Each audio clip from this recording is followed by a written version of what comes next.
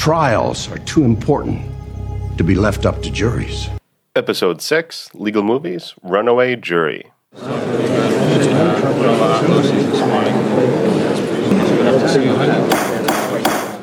The For Legal English podcast is now in session. On today's docket, we'll discuss the 2006 legal thriller, Runaway Jury.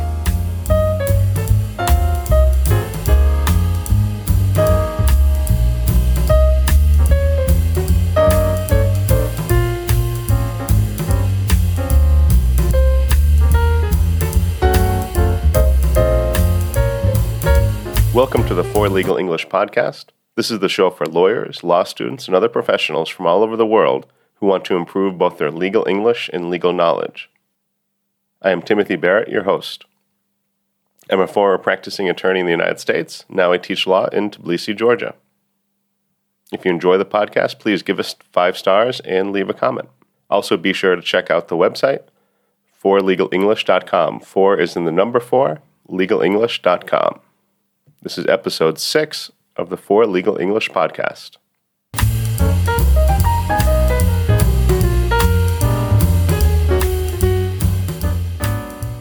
The For Legal English podcast is now in session. On the docket today, we'll discuss the 2003 legal thriller, Runaway Jury. This is based on a novel by John Grisham and starring John Cusack, Gene Hackman, and Dustin Hoffman. So this is the first episode in a new series for us looking at legal movies. Thought we would go through and make our own list of the top legal movies. Our first one is Runaway Jury.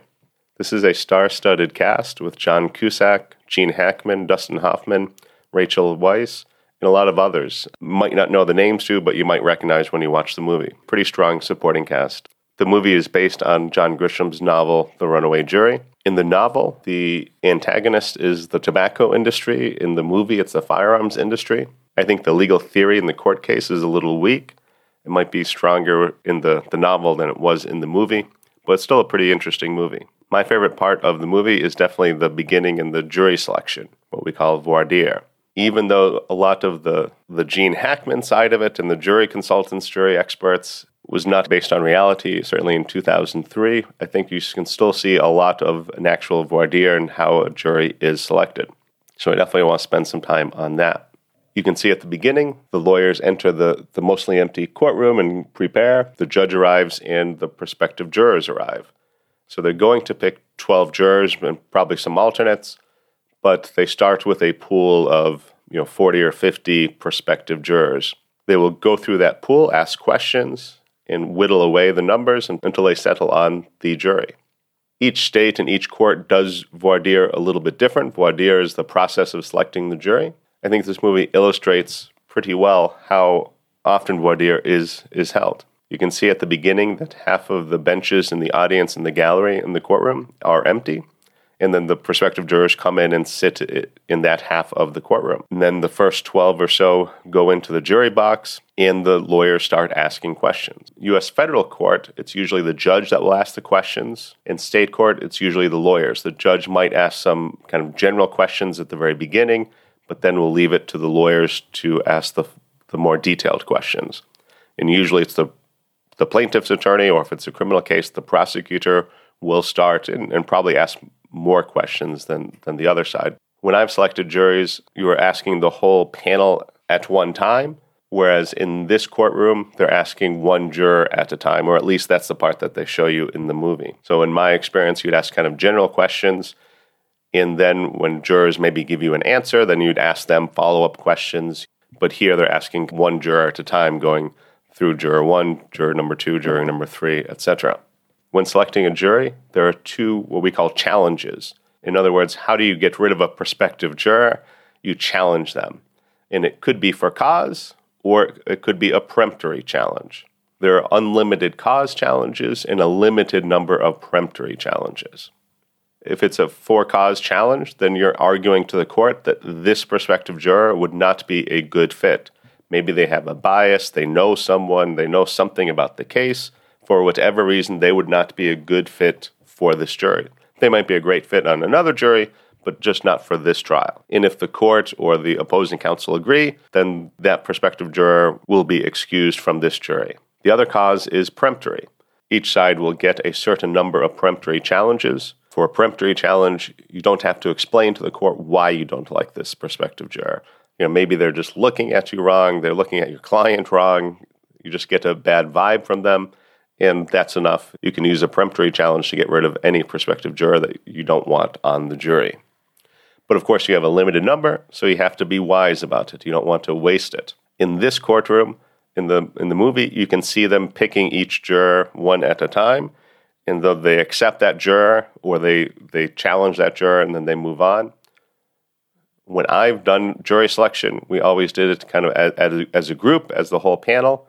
So we would get rid of the jurors for cause, but then we would kind of sit down, look at our list, and then figure out who are the first 12 jurors that are left, and which ones do we like or not like, and then kind of choose strategically which challenges we want to issue. So we would use all the peremptory challenges at once. Usually you'll have some alternate jurors. If a trial is very short, you expect it to be done that day or the next day. In that case, maybe you won't choose an alternate. But normally, if a trial is going to last more than one day, there's always the risk that maybe one juror doesn't show up the next day. And if that happens, then you have a mistrial because you can't move forward with 11 jurors. So then you'd have to do the whole trial all over again. And it would be bad if that happens after one day, but imagine if you had a 1 week or 2 week trial, and then all of a sudden one of the jurors disappears or is in the hospital or something like that, then you'd have to do that whole trial again. So usually they will pick a couple alternates, and depends on the case. If it's a controversial case or it's a very long trial, then they might pick even more alternates just in case, just to be ready. Then at the very end of the trial, they'll usually kick out the alternates. Some courts will make it clear who are the alternates at the very beginning, but other courts, they might just pick, maybe 14 jurors, and then at the end of the trial, then they will pick the alternates, and then those are sent home. The remaining 12 go into the jury room and deliberate, decide the verdict. When picking a jury, you do want to be wary of those anxious jurors, which at the end of the voir dire scene, there's one juror that is challenged and so is kicked off the prospective jury, and he reacts, he kind of jumps forward, makes a dramatic scene. Now, I've never seen that in court, but I have seen some prospective jurors that do want to be on the jury. So you always have to be wary of them because maybe they're going to vote for you, maybe they're going to vote for the other side. It's not always clear, but it is clear that they're probably not unbiased. They're not impartial, already made up their mind. So you have to be careful with those type of prospective jurors.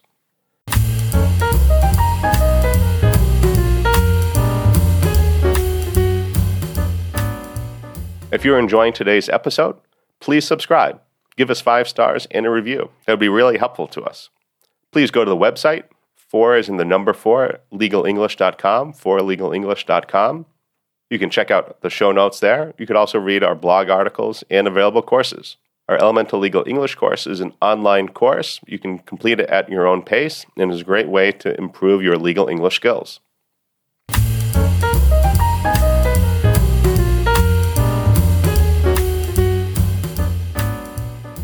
So let's talk about the jury expert or the jury consultant.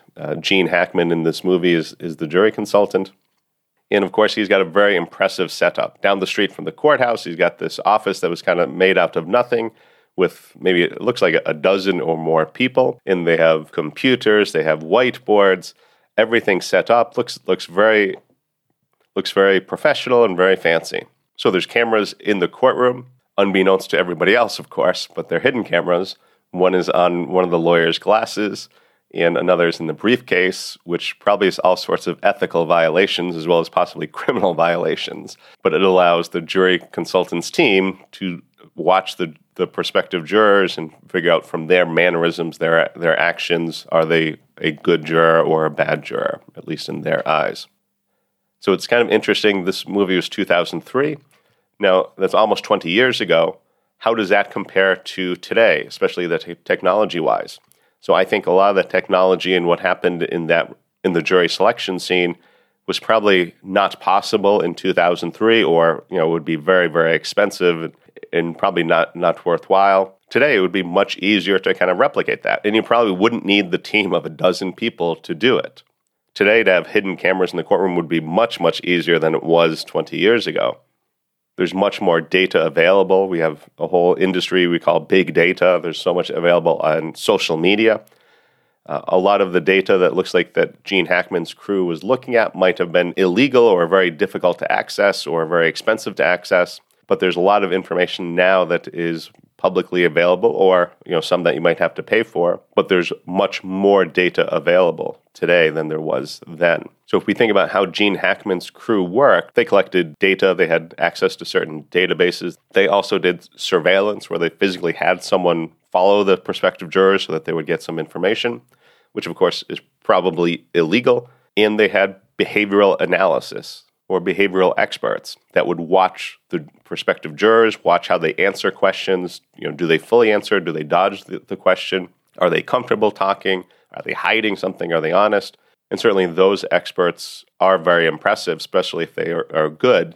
Then they can tell a lot by how people answer certain questions when they see them in action. They can provide some helpful guidance when picking a jury. I've never used jury consultants when I picked a jury, but I always thought it would be great to have some kind of behavioral expert or jury expert that could help pick a jury.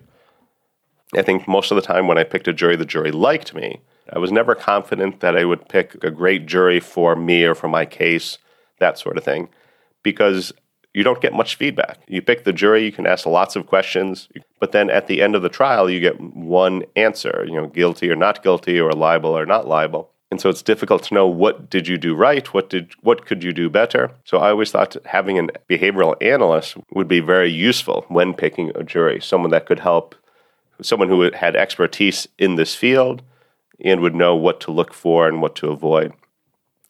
Now, most of the time when we have talking about jury consultants, after the jury is selected, then their job is probably done. In this movie, of course, they continue. They do a lot of surveillance and a lot more than surveillance, which, of course, is illegal, unethical. But most of the time, jury consultants don't really cross that line, at least I hope not. But they help pick a fair and impartial jury or a jury that is more favorable to your arguments, to your client's argument. Now, another thing that jury consultants might do is to have mock juries. So the counsel for one of the sides could put on a trial in front of a mock jury, and then that jury will give feedback. What did they like? What didn't they like? What worked? What didn't work? And so that would be very useful once the trial begins, taking that into account. Recently in the United States, there was kind of a famous trial in Wisconsin against Kyle Rittenhouse. It was a criminal trial. Before the trial began, there was an idea or a plan to use jury consultants and behavioral analysis to help select the jury. But before the trial began, the lead defense attorney changed his mind or decided not to go that way. They did not take advantage of that in the jury selection, and the jury selection in that case was very quick. But one thing that they did do in that case was that they did have mock jury trials before the real trial began. They tried it a couple of different ways. In the real case, the defendant testified. And one of the reasons is that when they did the mock jury trials, they tried it with the defendant testifying and tried it without. And the mock jury liked it when he testified. So that kind of convinced them we need to hear from the defendant. In most criminal cases, the defendant does not testify. It's pretty rare, not unheard of, but pretty rare. But of course, most of the time, I think the defendant does have a criminal history, which will be released to the jury if he does testify. So that is kind of a big factor, whereas Kyle Rittenhouse didn't have any criminal history. I don't have any numbers, but I think in those types of cases, the defendant is much more likely to testify if they have no criminal history at all. In another noteworthy case, this is maybe 2 or 3 years ago, but Roger Stone, who was a friend or confidant of President Trump, was tried and convicted. It later turned out that the 4-person presiding juror in that jury had tweets about Roger Stone, about the defendant. Defense team did not know that at the time. That was one reason for appeal. Once a jury makes a decision, it's very difficult to overturn it. Before the voir dire, the defense team did not look at social media. They didn't consider it or they didn't follow through with it. Unlike those sophisticated databases that might be impossible to access or maybe very expensive to access or difficult to access, social media is pretty easy to access. So even if they had a small team, they don't even have to be experts, but with the names, they could have kind of done a rudimentary search on Twitter or Facebook, Instagram, and found out something about some of the prospective jurors, including this juror who became the presiding juror, the lead juror in that case. So right now, I think it's still unusual or uncommon for the attorneys to kind of check social media of prospective jurors, but I believe that's changing very, very quickly. And I think in a few years, it might be that if an attorney that doesn't check social media might be doing something wrong, failing their professional responsibility, especially things that are publicly available, not hidden, anything like that. So it'll be interesting to see how that works out in the future.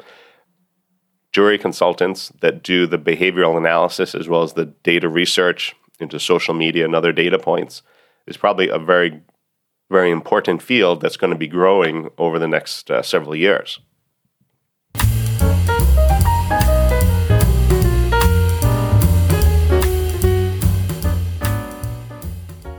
Another scene that I noticed was when the jury was arriving at the courthouse. They came in by bus.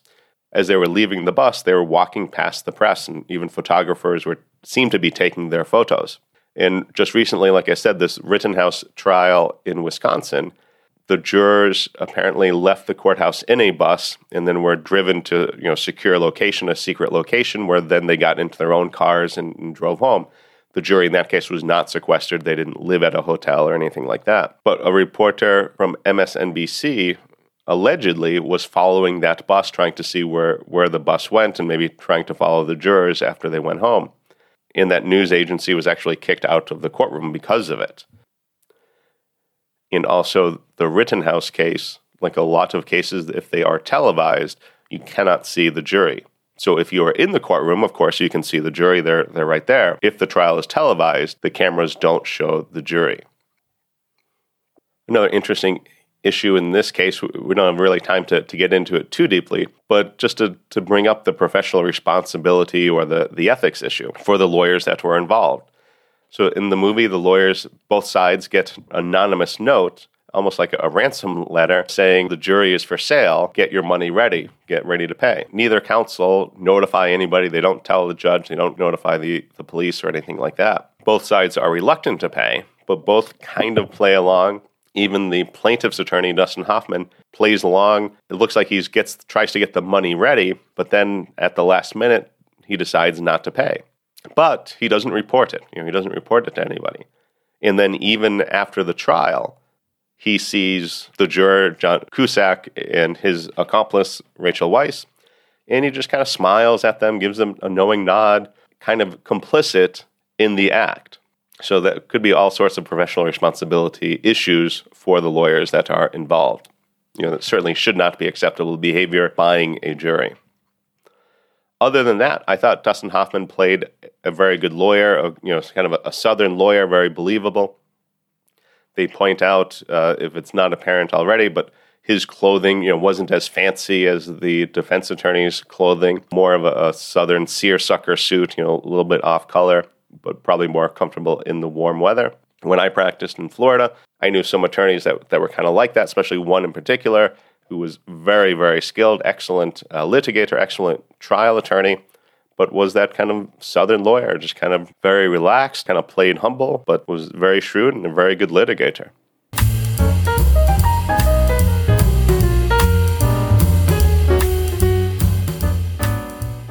What goes on in the jury room is always kind of a black box. We never really know what is going on in there.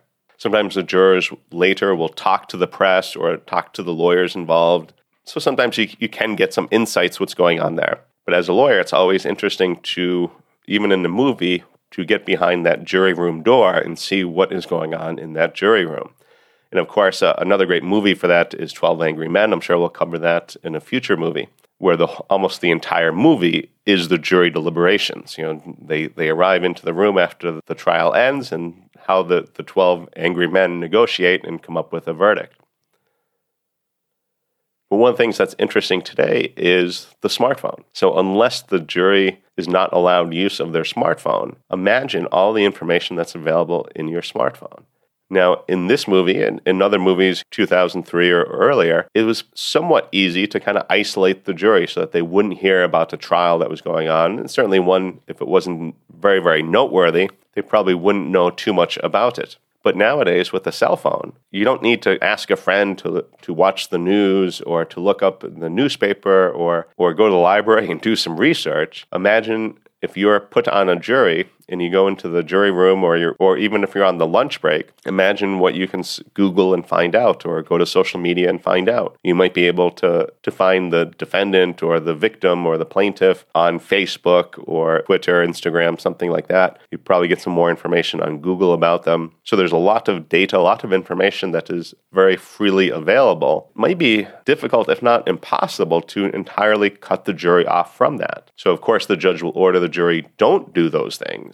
And possibly they could order the jury not to have their smartphones in the jury room, or maybe certainly not during deliberations, but the judge isn't going to be able to keep them from their smartphones for the whole trial, especially when it's several days. So they're going to have access to that information if they choose to access the information.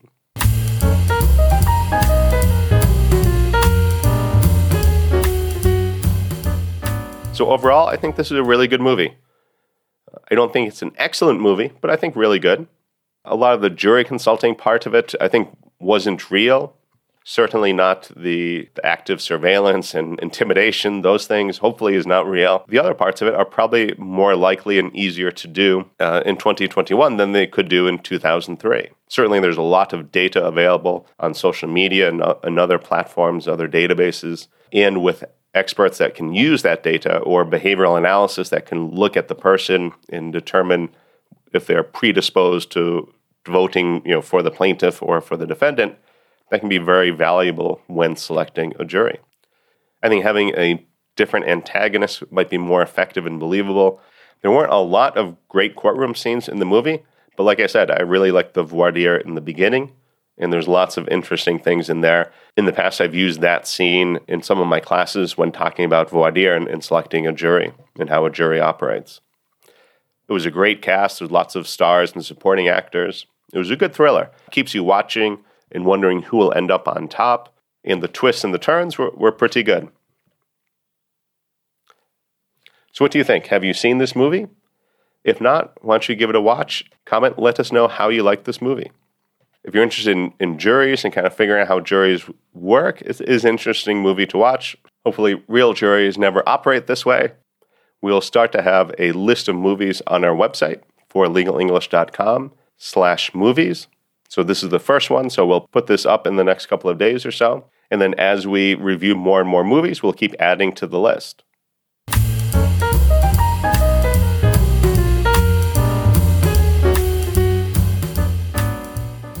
So in today's episode, we talked about voir dire and jury selection and some other trial topics. Do you have any questions about anything that we discussed today? Are there any legal terms that we use in today's episode that I didn't explain completely? Leave a comment in the show notes and we will respond. It'd be really great if you could subscribe, give us 5 stars, and a great review. Check out our blog articles and our available courses on our website. 4 is in the number 4, Legal English, no spaces or dashes.com. 4legalenglish.com. You can comment on the show notes. This is a great way to practice and improve your legal English skills. For Legal English Podcast is adjourned. Don't miss the next docket call.